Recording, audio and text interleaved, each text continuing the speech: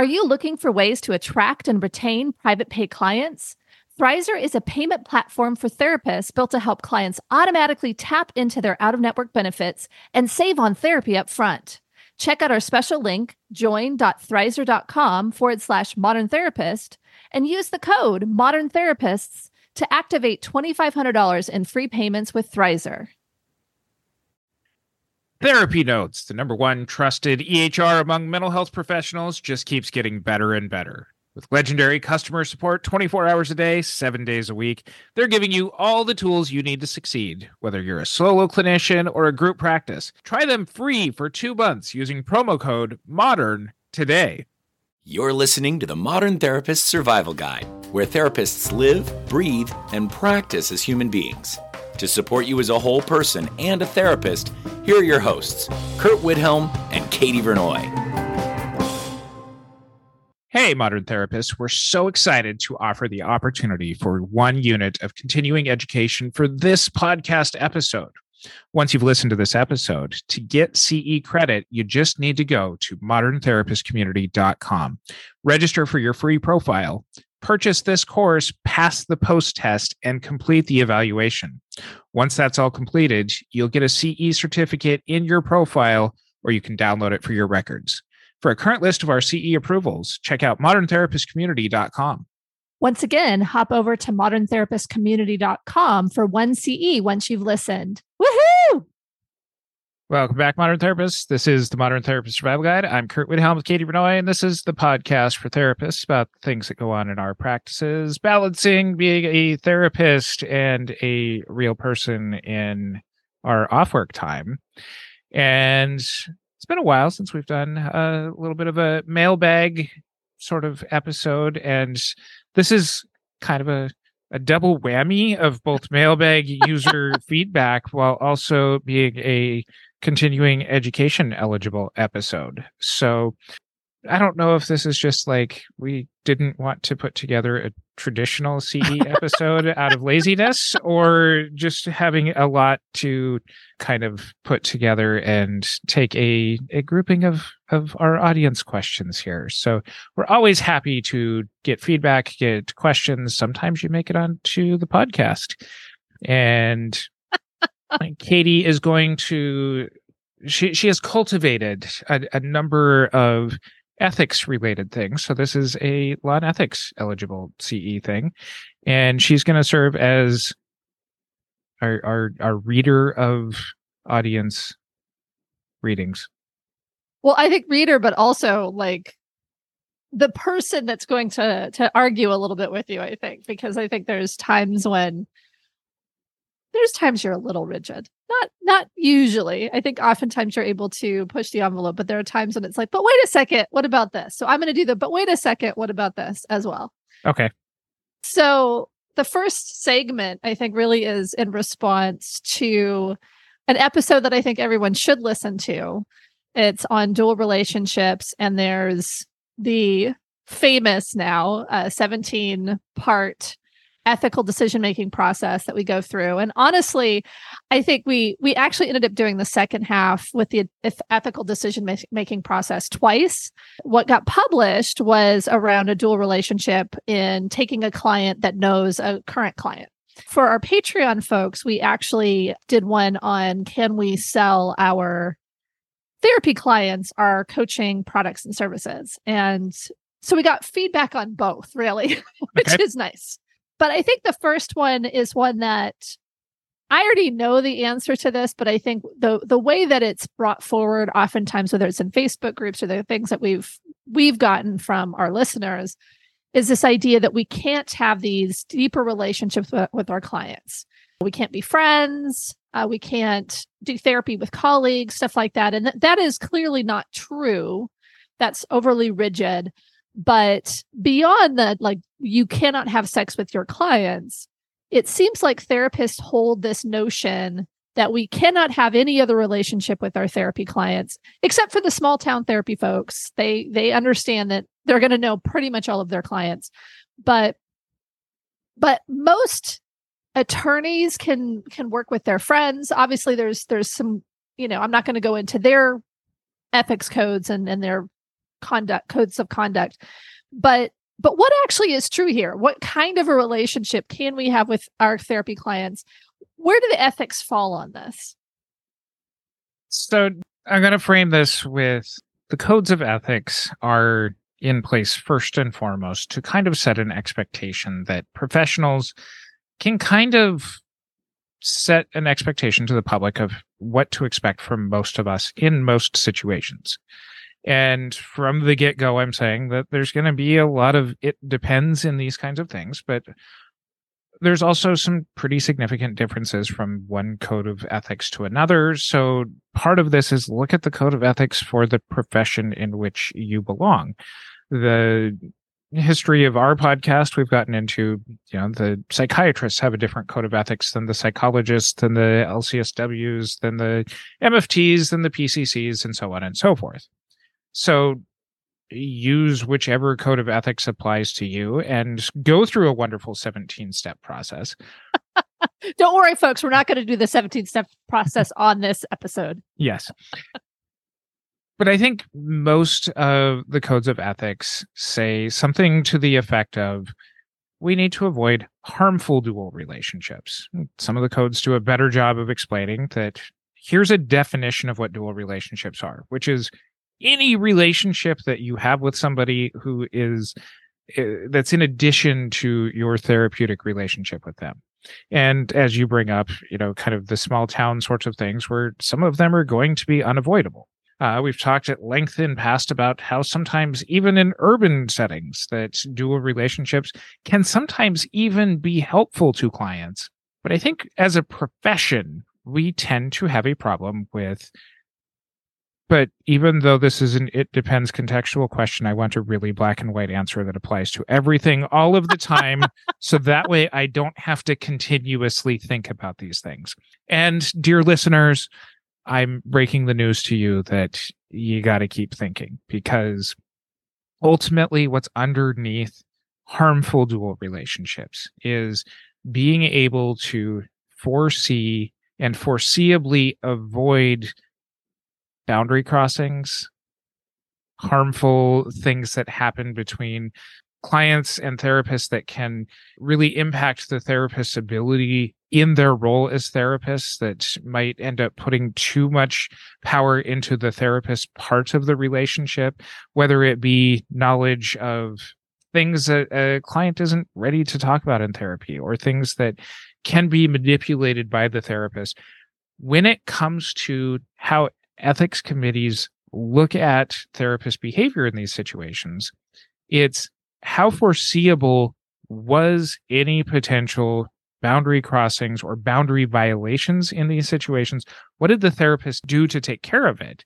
And that kind of guides, like, all right, were you smart enough to look at, could there be harm here? What did you do to manage the potential of harm there? And was there harm actually caused? So it's still kind of, maybe not a concrete enough answer here. There's nothing that's preventing you from having a dual relationship or a deeper relationship with clients. It's how smart are you about it? And what are you doing in those situations where you're like, anybody else in the profession would be like, yeah, that's something that you shouldn't have gotten into.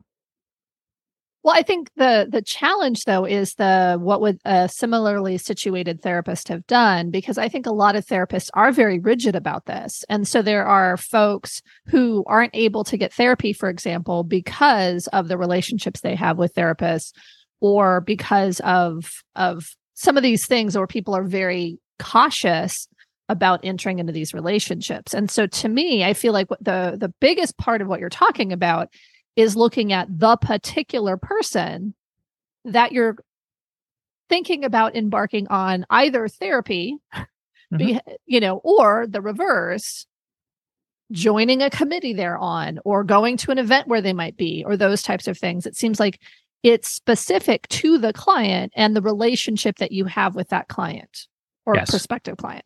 Yes. And I think that's hard because a lot of times, and this is something I've actually talked about with my own therapist, is therapy seems to be clearer on those relationships versus consulting or coaching clients.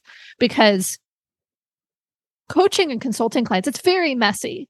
And it can feel very bad when you go to like a lunch with a coaching client and either it feels imbalanced one way where they're constantly asking to just pick your brain real quick, things that they would normally pay for, they're wanting to get over coffee. Or the reverse, you're sitting there selling to this coaching client because you need more revenue or something. And I think that we kind of address it and remove it as therapists because we don't quickly go to, I can just be friends or interact socially with my therapy clients because there's nothing that is said about it. We can, but it's a more thoughtful process. Does that make sense? I feel like you got kind of a confused expression on your face. Well, I'm trying to hone in on what your question is here and why other professionals can do this kind of stuff and therapists can't. And here's, kind of my off the cuff sort of answer to this is, as a profession that prides itself on the working mechanism of what happens, of why change happens, if it's about the relationship and we're muddying the waters of what the relationship is without clearly defining it, that's what separates it. Like, if I can be friends with my attorney and my attorney can go in and do whatever it is that I need my attorney to do, there's certain laws and stuff that I expect them to be able to do the legal things that they do for me. It's my attorney. I'm not friends with my attorney. My attorney probably is very annoyed with me about a lot of things, but that is something that it doesn't muddy the waters of what their task as my attorney is. If I'm friends with my doctor and we go out for dinner and my doctor would probably be like, "You sure you want to order that?"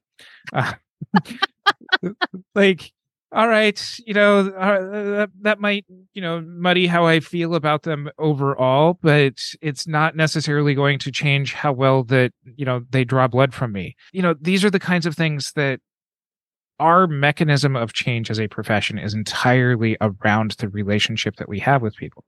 When we don't clearly look at how that affects people, when we're not directly sitting in front of people in our office or in front of our telehealth sessions or out in the community or wherever you serve your clients, when there's that additional piece to it, this is the professional responsibility that's different for therapists here. That makes a lot of sense. I think that helps me more than any of the other pieces, because to me, you say, well, avoid boundary crossings or avoid violations. And it's like, okay, violations feel a little bit clearer. Those things become clear whether they're legal or ethical violations, but boundaries are personal. People determine where their boundaries are. And I think the challenge is determining what boundaries need to be present in the relationship that you're in. And that's a dynamic. Boundaries are set and navigated, negotiated between two or more people, right? I can set my boundaries. You can set your boundaries. But if we're actually in relationship, those boundaries need to be negotiated and talked about between the two of us, because you may have different boundaries with me than you do with someone else who you work with, right? Yeah, right. And so talking about how the relationship is the mechanism of action for therapy, or one of the most important parts of that, and how protective we are, I think that feels very, very clear. Because there are some of my colleagues, for example, who I think could navigate a therapeutic relationship in some ways, and some that absolutely could not. Sure. And so I think being able to determine, okay, what does that look like? How does this impact this particular relationship? And am I thinking about whether I'm going to harm the client or prospective client? And is there a potential good that will come from making this step? Yeah, I think you got it totally. Okay. So this is similar, and this speaks to the Patreon version of our dual relationship episode, but we, spoiler alert, we got to, I was not going to sell my coaching program to my therapy clients. But it's not necessarily completely against the ethical codes to do so. Right? So what is the potential for harm in selling additional services to our therapy clients or having a therapist and de facto coaching relationship with the same client? What do we have to look for there? I mean, a lot of this is going to come back down to, does it foreseeably put people in a position where they are feeling obligated, pressured? Is it something that goes against those boundaries, that creates boundary violations to a client? Does it set expectations to these kinds of things? If, your course costs 5% of what a session fee is, I wouldn't worry about it. Unless you make there be reasons to worry about it. If you're providing extreme sliding scale, services on a week by week session, and your coaching course costs, the equivalent of a year's worth of therapy sessions. Like, again, this is a very context dependent sort of thing. I think that a lot of these kinds of questions very much stem from every situation needs to be treated as an exact equal situation. But there's a lot of context dependency in these kinds of things. And it's a lot safer, and especially the way that laws and ethics get taught to early career clinicians is, if you made this mistake with everybody, would it create harm? And in a lot of cases at that point in your career, the answer is yes. Mm-hmm. So it's something where getting to some of the nuance and some of the experience, and why part of looking at ethics is talking with other professionals about this and getting multiple viewpoints on things to help you come to a decision on this, is really important. Like you said, there's nothing in the ethics codes, as far as I'm aware of, that says you can't sell things to your clients. You can't have other businesses. None of the ethics codes are going to say that. And in fact, if the ethics codes do say that, then those ethics, overseeing bodies are probably going to run into like antitrust sort of issues. Is it unwise in some situations? Absolutely. Is it unethical because it creates a situation in those dual relationships sometimes, because that power influence in the relationship is there? Yeah, that can make it unethical at times. But like I said, there's a big difference in like, all right, if you have a client that just won the lottery and is now ready to take your How to Be Wealthy coaching course, it makes total sense. If it's somebody that, like I said, you've been seeing on sliding scale who's, working with poverty issues, might be an entirely different conversation there. So I'm maybe frustratingly through a lot of this episode just going to be like, the answer is really, it depends. And part of going through an ethical decision-making model should help clarify a lot of these it depends questions for you. I think the thing that, for me, muddies this a little bit is that there are, what are good business practices? I also consulted with CAMFT, the California Association of Marriage and Family Therapists, on a program I was doing, and was told your therapy clients can't sign up for this one-day workshop, and was given a very definitive answer that I can't do this very thing that we're saying probably would not cause harm. I mean, there's a lot to think about with this. And I do recommend, even though I make fun of it, I do recommend the 17-step process here, because how you're going to show up in these courses, what that relationship looks like, those are all very much, it depends. So I get that. So there's that element which is what you're talking about. But then there's this other part, which is ethical codes feel a little bit patriarchal here. We're saying our clients are weak and we can't challenge them in this way, or we can't become this powerful being that are going to force them to buy stuff from us. We have to, it's infantilizing to a certain extent. There's an element of this where it's like, these are consumers who are able to make decisions. And it's assuming that when they become our therapy client, that power differential is such that we have to protect them from dual relationships. And I think there is some truth there, but I'm trying to look at other professions don't worry about this much. and so it feels a little bit like, kind of, and we have a whole episode on, kind of the racist, patriarchal origins of our ethics. It's like, how do we determine if this is left over from that and we're unnecessarily infantilizing our clients? And how do we determine if this is just the right thing to do?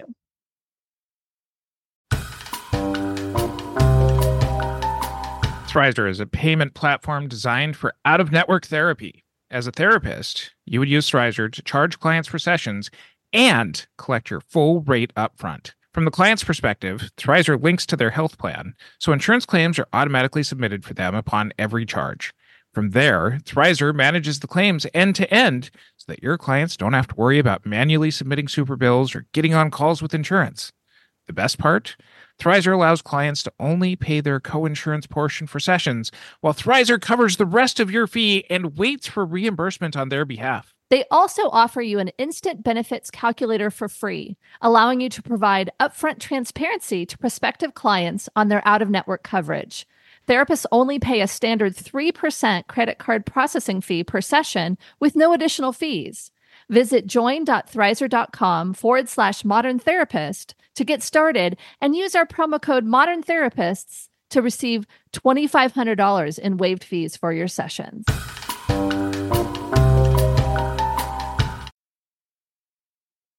You know, I used to feel the way that you described this. Okay. I used to feel that our ethics codes both treated clients as extremely weak, but also the most capable people altogether.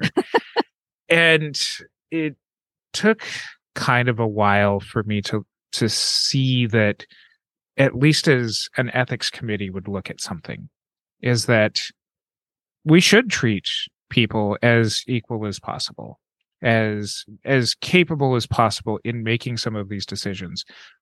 But for those clients who do need that extra consideration, that is why those pieces are still in the ethics codes. You know, the clients who are going to, you know, have a dependency on somebody who's in a power position do need to be looked at differently than people who are coming in for phase of life Z codes. That there's needing to be some room for both that helps to guide people in a number of different situations and a number of different things. You know, it's like saying that all clients from a certain, you know, racial or immigration group are going to behave exactly the same. Well, people from first generation, second generation out of that group are going to be looking very differently than somebody who's, you know, only been in the country for a handful of weeks. Sure. So, I mean, and each person within each of those things that you described are going to be different. Exactly. Course. And so as an ethics committee would look at these kinds of things, what they're looking for is, what is your thought process when it comes to this particular client? If there are things that are very obvious that this client has relational trauma issues, then you're going to be expected as a professional to have more foresight and not have the expectations to treat them in the exact same way as, you know, here's a colleague of yours who's generally, you know, upstanding within the community and is coming in and dealing with a, you know, should I close my practice? You know, I'm kind of looking at, you know, do I want to keep doing this anymore? It's again, it's going to be a very context dependent sort of discussion depending on who's there. I think in the way that you're describing it, the way that I admit that I had looked at this before is we're trying to look for our ethics codes to apply to every single situation and give us the exact answer of what to do. When really, I think a lot of the codes end up being more in a place that's like, we can't predict everything. Not everything is going to be outlined. And if we did, Kurt's 6-hour courses would be dreadfully boring because they're going to end up, you know, just trying to get into the nitty gritty of every single situation and define them. But I think that it really is kind of that middle path of both. Like, for the clients that you should treat as being fully independent and making informed decisions about everything, on the other end of things, there's going to be clients who are in the middle of, let's say, a psychotic episode that aren't going to be able to have the same wherewithal to make those same kinds of decisions. I think our codes, for the most part, help to look at both of those situations. I think, Whitney said this in our episode on kind of religious sort of stuff, is that, or maybe it was on the one that we did with her, but like, people don't always read the entirety of the ethics code. And so we kind of try to create this, like, well, here's this one size fits all for everything, but there's parts of the code that they're obviously not referring to. What happens with that is when we're able to go client by client, we can make those decisions and be more nuanced and identify when we're protecting our clients purposefully or if it's unnecessary, right? Yeah. When we're looking at putting together a course or some sort of coaching program, we may need to go to a more overarching plan where clients can't purchase this. And so then we're stuck with the same thing where we're going to the most protected versus being able to be more flexible. And I think the listener who reached out on this was about, this limits our ability to grow our income. It limits our ability to have sustainable practices, and it feels harmful to us as professionals. And I see that. And I think you and I at points get to a place where we disagree on how much therapists should take care of themselves versus focus on their clients. And we'll probably get into that again later in this episode. But to me, it feels like following the structure of the ethics codes and having a policy that goes to a protective place and then looking for exceptions on a case-by-case basis, I think becomes something that we can do as professionals. Or is there something that could also be harmful if we don't consistently apply policies on some of these things? I come from the standpoint that anything could be harmful. I see you drinking your water there, Katie. You drink too much water, that could be harmful. Like, of course. There's the potential for harm. The part that we look for is, how well did you foresee things that should have been foreseeable? Okay.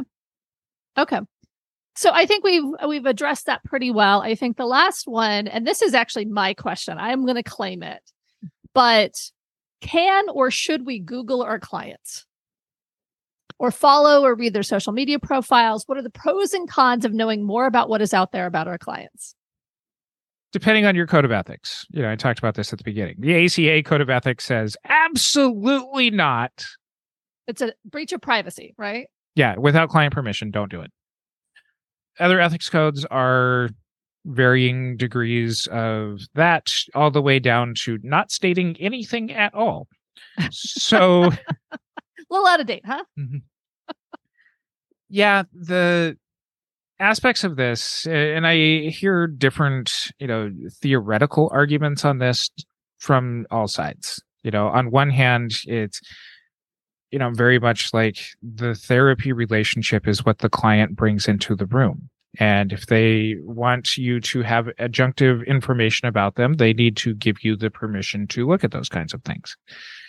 Other well-meaning people are like, I should do as much homework as possible to understand what is going on with my clients before they come in. I think that personally, that approach can lead to some opportunistic bias, whether it's intentional or not, as far as how you interpret things that are not necessarily within the context of how the client wants to be understood.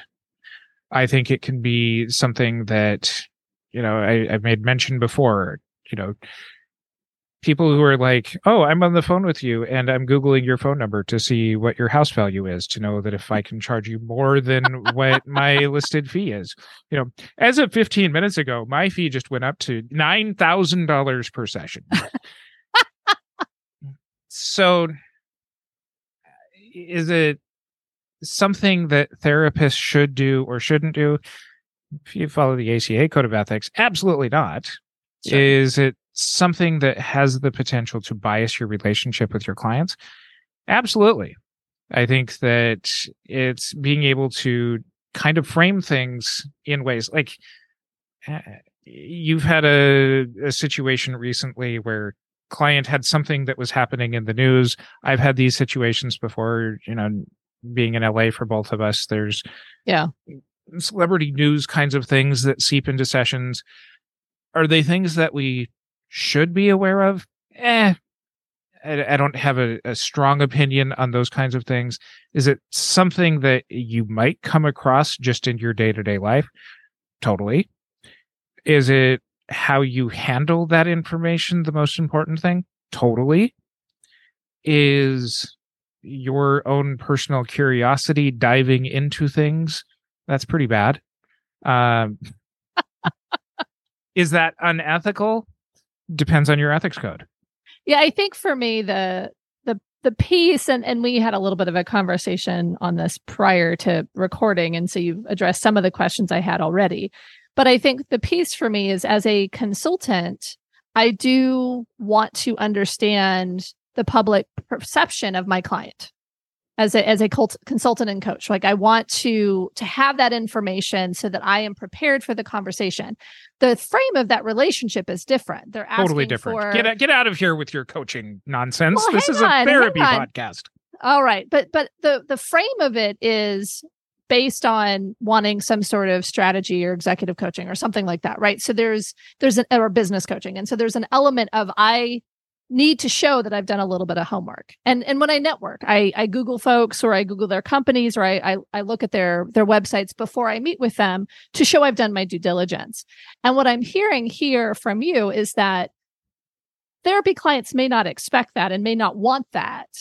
And what I came to, and I'll cut to the chase so we can get to the next question, is if I have clients that are sitting in that field, because I often do career and executive therapy, that I can add a question to my intake saying, are there things you'd like me to know? Feel free to add links and or additional context here, right? And I do have is there anything else you'd like me to know on my therapy questionnaire? But I haven't said, feel free to add links, because I think some folks may want you to have some background that they don't want to have to explain. And so that's permission. And I don't know that that's, I wouldn't highlight it. It would be the last question that's more of a throwaway question, but there may be folks that actually want a little bit more homework on the therapist part because they're so tired of having to explain everything. I'm thinking of that therapy meme where it's like, I'm switching therapists so often that I've just created a PowerPoint of my entire history. Yes. So maybe that's, you can also attach your therapy PowerPoint here. So that's the ones that are specifically dual relationships. I think there's some other ones that'll come up about dual relationships as we go forward. But the next one I got, which was really, really interesting, was about documentation. And this is a series of questions that I think are very interesting. It boils down to what is the minimum required documentation, but part of it is, do we need to do digital documentation? Do we need to have documentation for all clients? And this came from someone that their niche is, frankly, billionaires. So folks are cautious, very high profile. They have a fear about their information either being obtained through hacking or legal means, and not wanting information to be present. And so what is the minimum requirement, and how do we make sure that we're following laws and ethics around documentation while also understanding that we have clients who have different needs? The right amount of documentation is to do the right amount of documentation. Oh my gosh. You said this was going to be frustrating, but that is an especially frustrating answer. What is the right amount of documentation? The simple question, and I guess simpler answer to this, first and foremost, is that you are not required to do things electronically.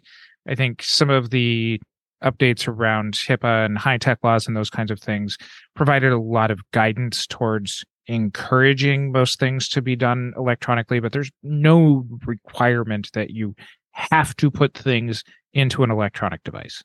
Okay. So that part's easy. How about you said the right amount of documentation? That is the most frustrating answer so far. Yes.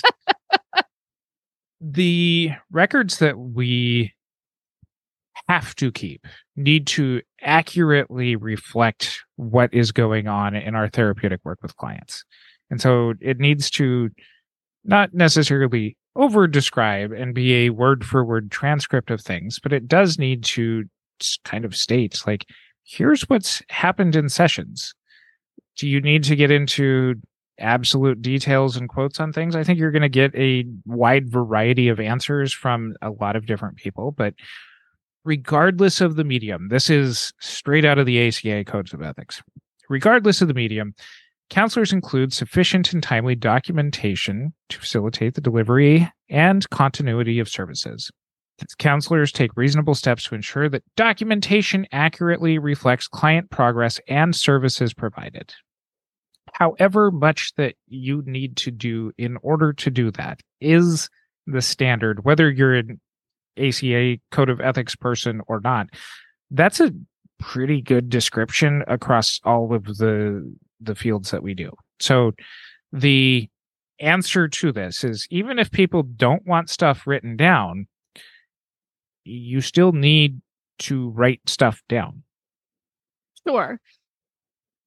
Demographic information, I think there's a certain amount, and we don't need to make this into a documentation episode, but there's the diagnosis issue. Do they have to have a diagnosis? Do we have to explain medical necessity? Like if I have bare bones documentation that talk about my interventions and a vague client response, I put a Z code down, or I have no diagnosis and just say client is in therapy for life transitions.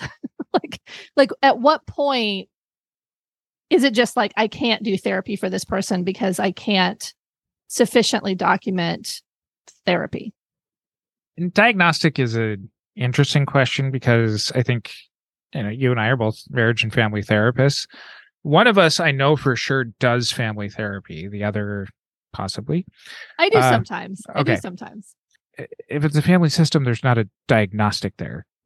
Like, as a true thing, if I see the question on your face, you're going to IP somebody, you're going to identify patient somebody, and you're going to. I had to when I was doing it. It was under insurance, so I had to have an IP. I had to have a diagnosis. So there's different parameters, but I'm talking about, we're not using insurance, and sure, family. So that theoretically goes for anyone, right? Anybody can come into therapy for any reason, and they don't have to have a diagnosis. They just have to have a presenting problem. So you bring up the term medical necessity, which is a term out of third-party reimbursers, insurance companies, those kinds of things, in order to justify paying you for the services that you're providing. So, can people come into therapy without a diagnosis? Sure, there's situations that call for that. Are you going to get reimbursed for those services by a third-party thing? Probably not. So part of that medical necessity documentation aspect thing might be for a third-party provider. What you are expected to do, though, is have goals, have a treatment plan, and have your documentation reflect your work on that thing together. Okay. That makes sense. I think there's a whole other conversation we go into about what is therapy, and that, the diagnosis thing. I think we talk about that there too. So I'll link to that in the show notes. But I think, to me, there's that element of, if someone wants nothing written, not even their full name, and they're wanting to do something different, I think they're not seeking therapy. They're seeking a different type of support, and we should not engage in a therapeutic relationship with them. Correct. And there's nothing that precludes you from doing that kind of work with somebody outside of your therapy practice. Just run it as a different business sort of thing. That does not, don't call something therapy and then do something that's not therapy. It's just kind of like, if what you're doing is not therapy, then make it very obvious that it's not therapy. I think the challenge, though, is if it's very close to therapy, but it's not therapy because this is a person that doesn't want their information anywhere, and they're traveling around the country or the world. I think it's something where we've got a therapy versus coaching one. We probably will end up having to do more therapy versus coaching. episodes, but it's really how do you distinguish the service from therapy, right? Yeah, you need to have that be in your descriptors and your agreements of what you're doing very much up front. What you're describing is the Impossible Burger of therapy, which is it's close. It's not the same thing. All right. Okay, so another area, this is one that I think we might really, really struggle with, is therapists that have some sort of a public persona. We have the influencer question. We have the therapist as performers, actors, and musicians question. Where do we want to start? I want to start with you asking a question because I know that I'm not going to give credence unless it's a response to something. As we are recording, we've got a couple of strikes going on with the Writers Guild and SAG-AFTRA. Mm-hmm. So it makes me think, can therapists be performers? Can they be actors and musicians? Can they have an OnlyFans account? Like, can therapists have other jobs that are very public? There's nothing that says that they can't. Okay. I think that it takes on a whole responsibility of other things that makes it to where there's the potential for your therapeutic work to be influenced by people's understanding of you outside of what you do. I mean, you and I are both in the Los Angeles area. You and I both know people who have been on the big screen, the little screens, that was a part of their former life. And depending on, who we run into, those might have been very prominent in a previous part of their life. Some of them didn't make it in those industries and, became therapists. So there is definitely that potential for people to be like, oh, don't I know you from being murdered in a Saw movie? And that's going to be something that, you're allowed to have a past life on things. Nothing's going to prevent you from having side hustles as far as our ethics codes go. It's how you manage those situations when it comes up that really does influence things. Now, you bring up, the question about having a OnlyFans sort of thing. Unethical? Absolutely not. Unwise? Potentially. And I'm even going to give this a pretty big, kind of space here is that, we talk a lot about the importance of like lived experience when it comes to being able to work with people from different backgrounds.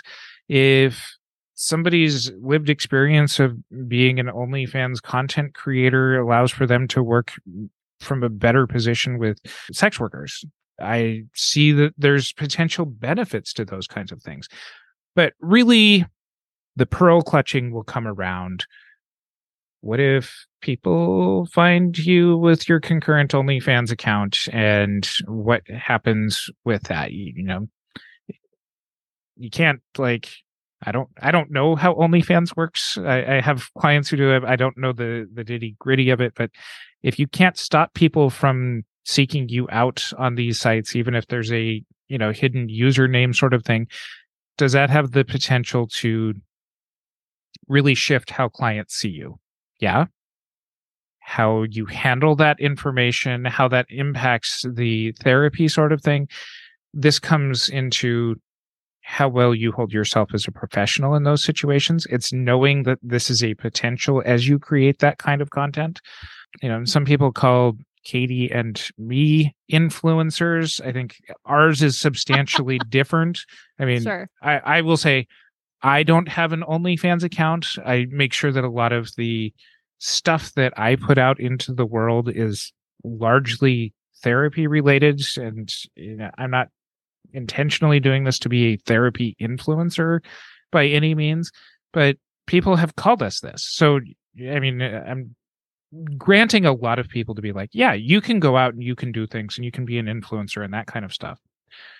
Understand that could add to your brand, that could detract from your brand, depending on who's looking at the content that you're putting out there.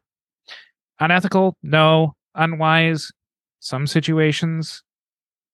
Helpful? Yeah, definitely for some people if it's done thoughtfully.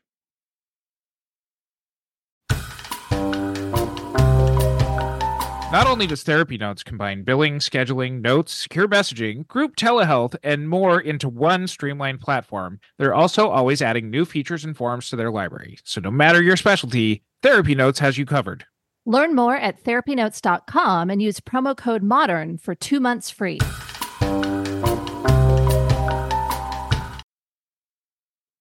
A question that comes up for me is that when you have these things, whether it's an OnlyFans or you're an actor or a musician or you're a social media influencer or something, right? There's something that is in the public sphere.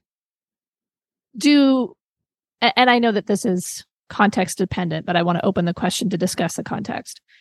Do you inform your clients about it? Do you talk about how we might interact in the public sphere? And if there are things that you find out about me that you want to talk about, bring them back. And of course, that means your client's going to Google you right away. But I think there's that element of how far ahead of it do you get and how do you determine what the conversation is with your client? And I'll give you an example of how I've done this. I've had therapists who reach out to me for therapy.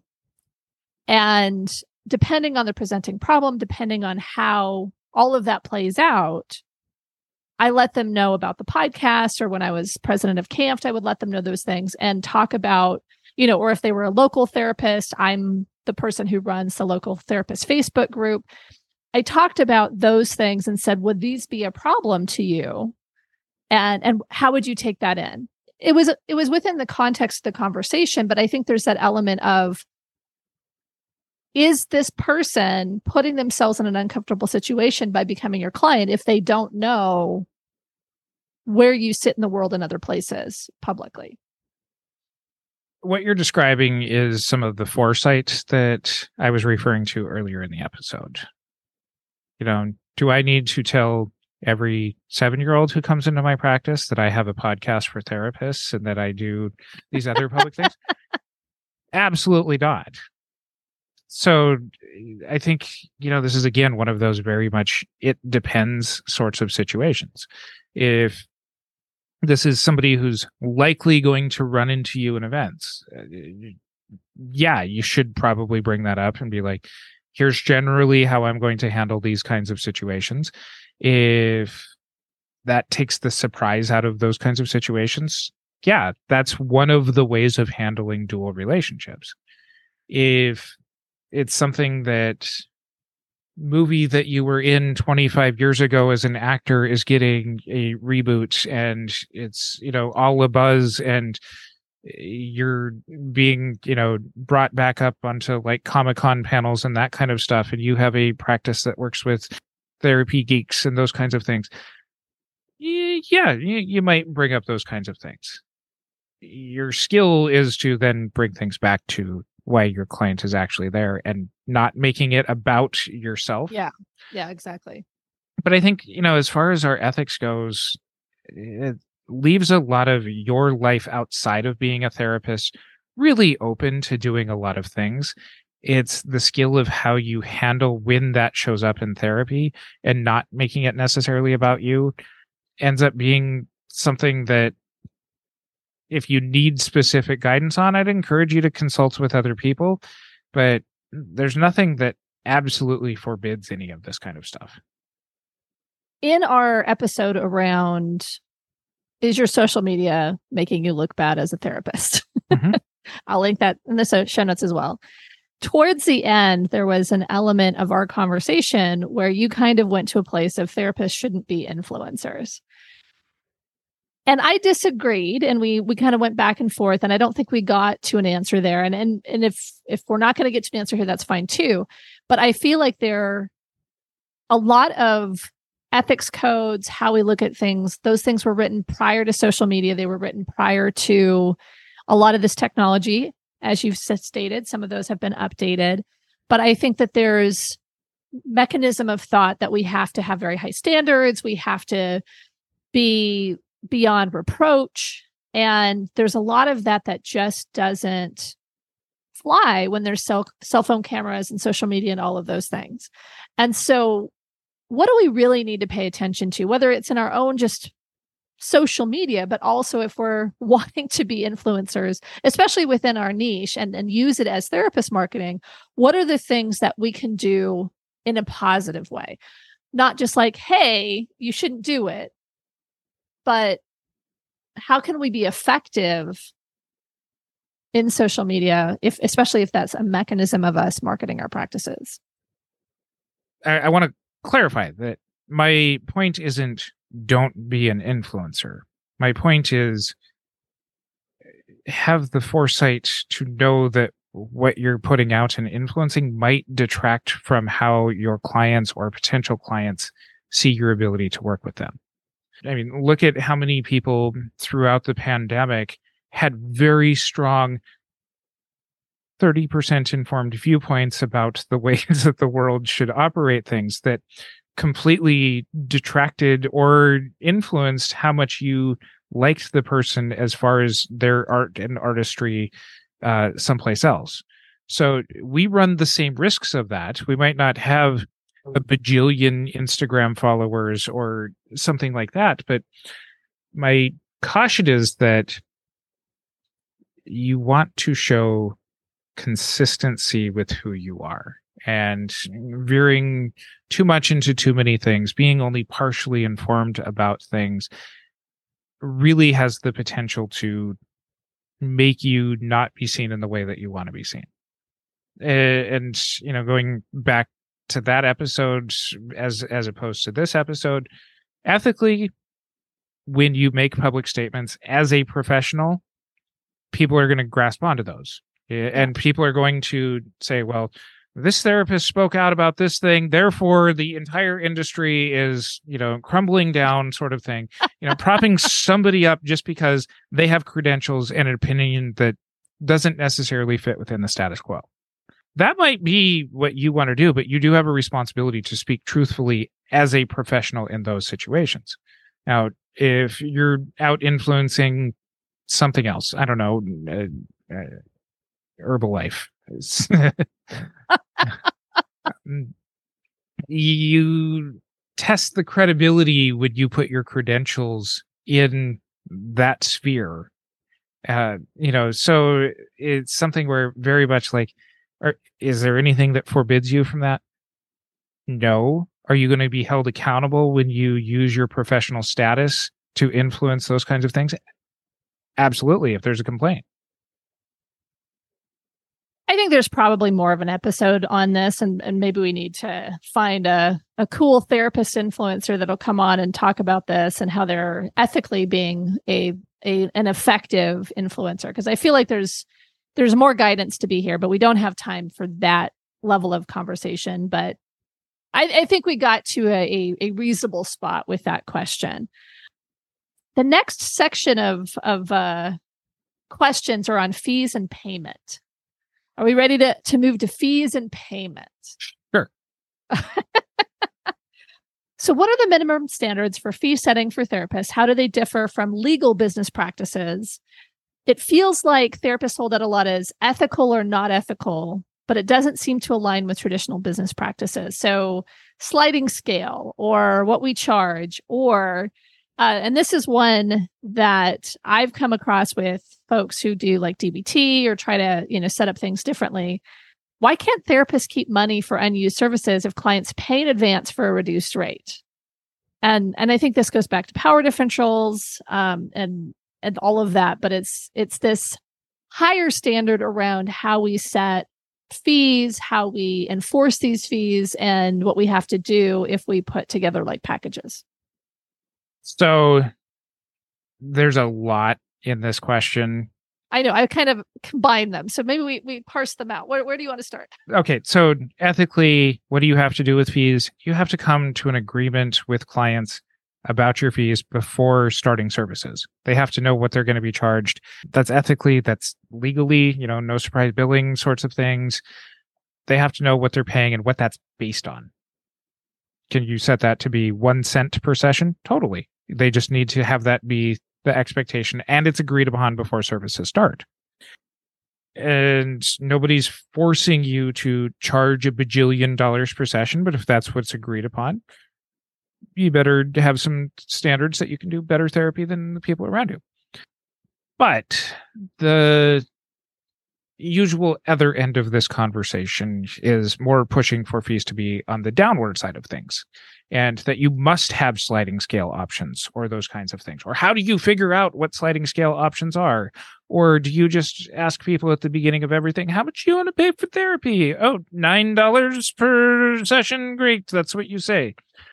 The bare bones of this is there has to be a fee that you agree upon, even if that's $0, that is understood at the beginning. Now, some ethics codes say that you should do free work. Some ethics codes say that you should do work that is not expecting or charging very little for some of the work that you do. It does not say that that has to be therapeutic sessions.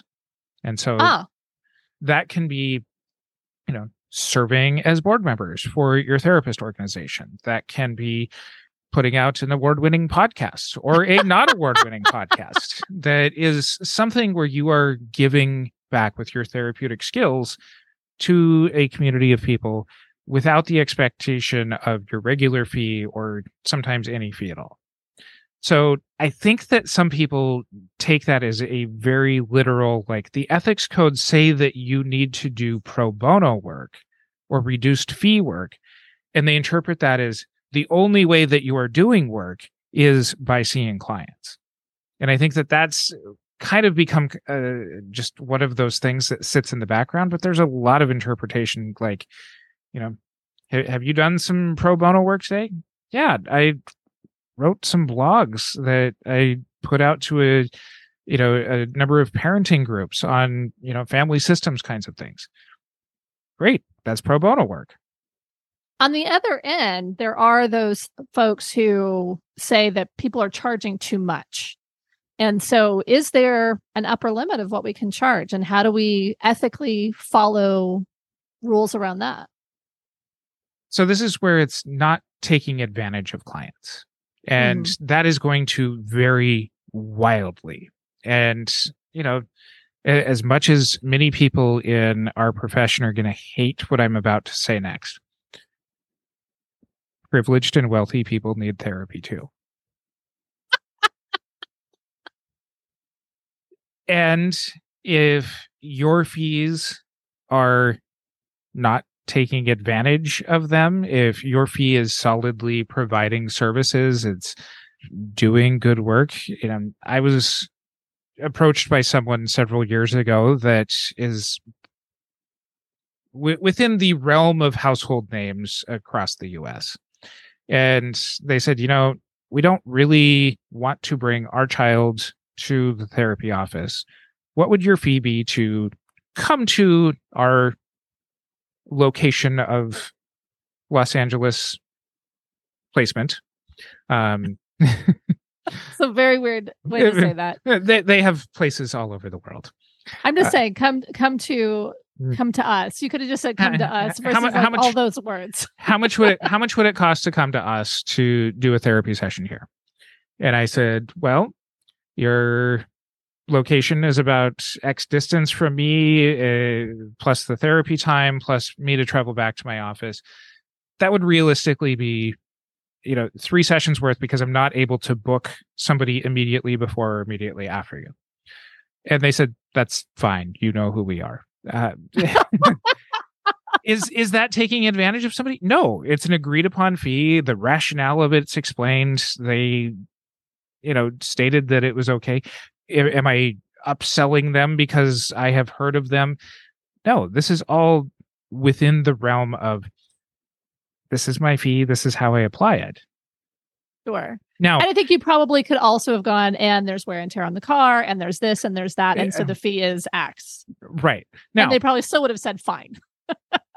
Now, is my fee and my specialty in a very, privileged and wealthy part of Los Angeles something that is going to seem astronomical to somebody who's beginning out their career in a lower cost of living area that's a lot more surrounded by poverty sorts of things?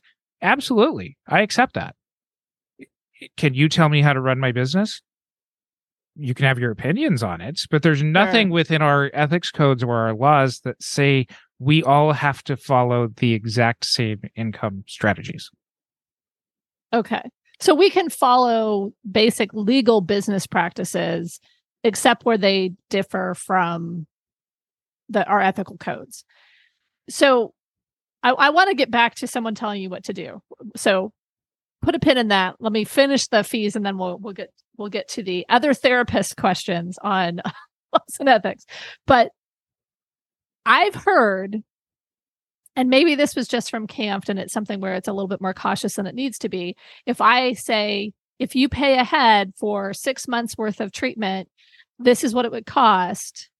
And then if they don't complete it, I have to give back at least a certain portion of that amount. Is this an ethics code, or is this just... This is an ethics code and a legal thing. Okay, so explain that to me. You can only charge for services actually provided.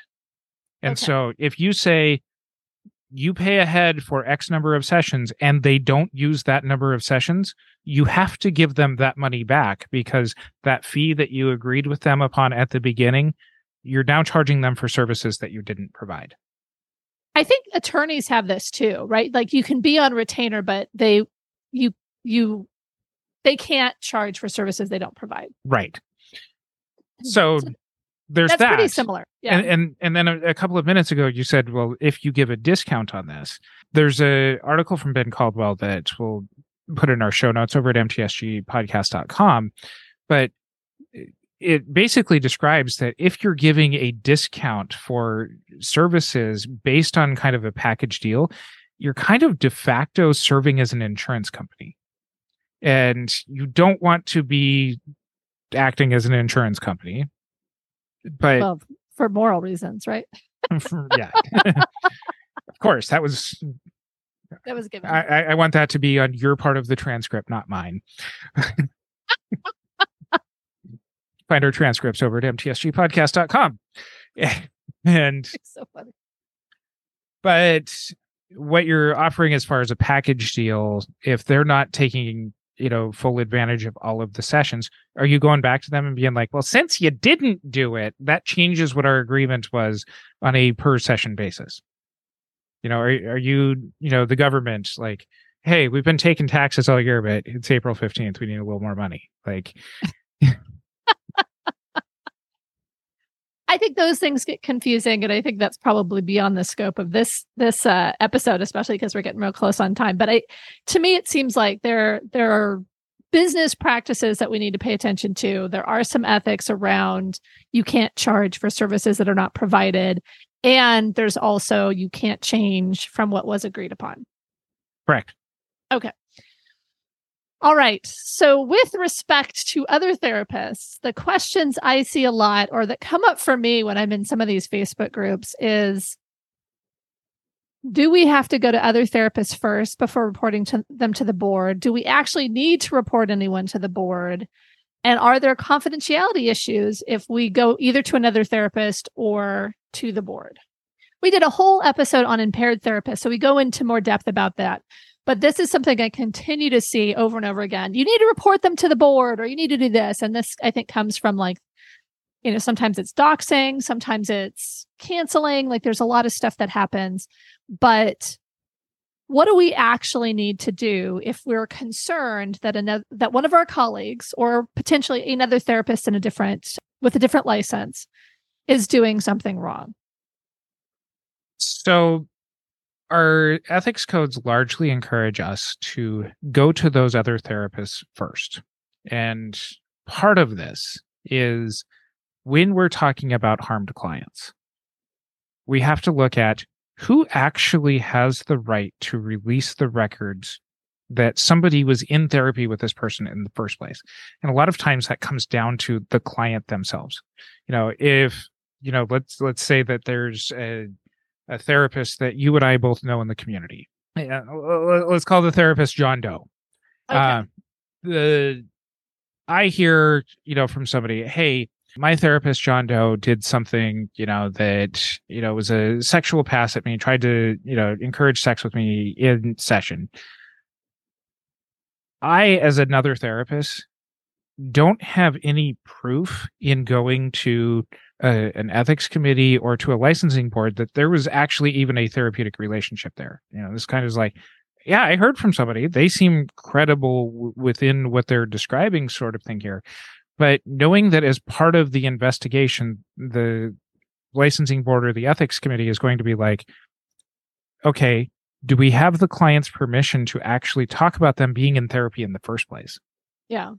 So as an ethics code and holding ourselves to a higher thing, our mechanism of action is to actually encourage to approach the John Does in these situations to say, hey, this is something that is being reported about you within the community, but you are kind of limited in your ability to actually report anybody to a licensing board without client permission. Well, can I even go to John Doe if my client says, no, don't talk to him? I would respect the client's wishes in that case, because if that is your client in this situation, I think where I was describing it is, hey, I'm just somebody and sure. I'm at a dinner party and somebody is like this. But if it's my client and they say, don't do that, you can't do that because they're not giving you permission to break confidentiality. What you can do is inform them on, here's how you as a client can file this report, and here's how I can support you in that process. But if they say, don't go to John Doe, you are not legally allowed to go to John Doe. So it's the professional therapy never includes sex. There's, that brochure, there's that kind of stuff. But if it's just something that's in the therapist community and you hear, or your social setting and you hear something, do you have to go to the other clinician? Do you have to do anything with that information? Lazily, you don't have to. We would hope as a profession that you're able to use your skills of helping shape other people's behaviors to help shape the behavior of those other people who are representing you in your license. So it's a you should, but you don't have to. Pretty much, yeah. Okay. Because I think people feel like they need to. And I think there are times when it may be hard for someone to approach a colleague in the community. There are times when it may feel like it's just so nebulous. It feels premature. I mean, I think there's several pieces to this where, that's a pretty hard decision. Yeah. And depending on how unhinged John Doe is in these situations, I understand why some people might not want to spend their non-working with clients' time exuding that kind of energy, especially if it brings you within the targeted sights of somebody who's acting and behaving in this kind of way. Okay, so we're low on time. I think we've gotten through most of the questions that I think were most important on kind of our ethics mailbag. Are there any other questions that you had received that you want to make sure we address before we close up? I think this is good for this ethics mailbag. I think if you do have more questions, make sure that you send them into us. If it's on our social media or by email, send it to us at podcast@therapyreimagined.com. And, follow us on our social media, that kind of stuff. Reach out to us. Let us know your questions. We'll collect them. We'll probably do another mailbag in the future. And if you want to continue to support us, get your CEs through us. Follow the directions at the beginning and the end of the episode.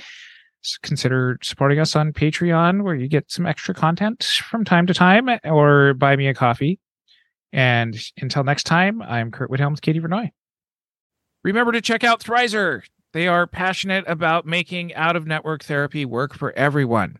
Clients save upfront on therapy, while therapists earn their full rate. Get started in minutes on join.thrizer.com/modern therapist and use the promo code Modern Therapists and receive $2,500 in waived fees for your sessions. Thanks so much to our partner, Therapy Notes, the highest rated practice management solution for behavioral health. Don't forget, using promo code MODERN gets you 2 free months. Just a quick reminder, if you'd like 1 unit of continuing education for listening to this episode, go to moderntherapistcommunity.com. Purchase this course and pass the post test. A CE certificate will appear in your profile once you've successfully completed the steps. Once again, that's moderntherapistcommunity.com. Thank you for listening to the Modern Therapist Survival Guide. Learn more about who we are and what we do at mtsgpodcast.com. You can also join us on Facebook and Twitter. And please don't forget to subscribe so you don't miss any of our episodes.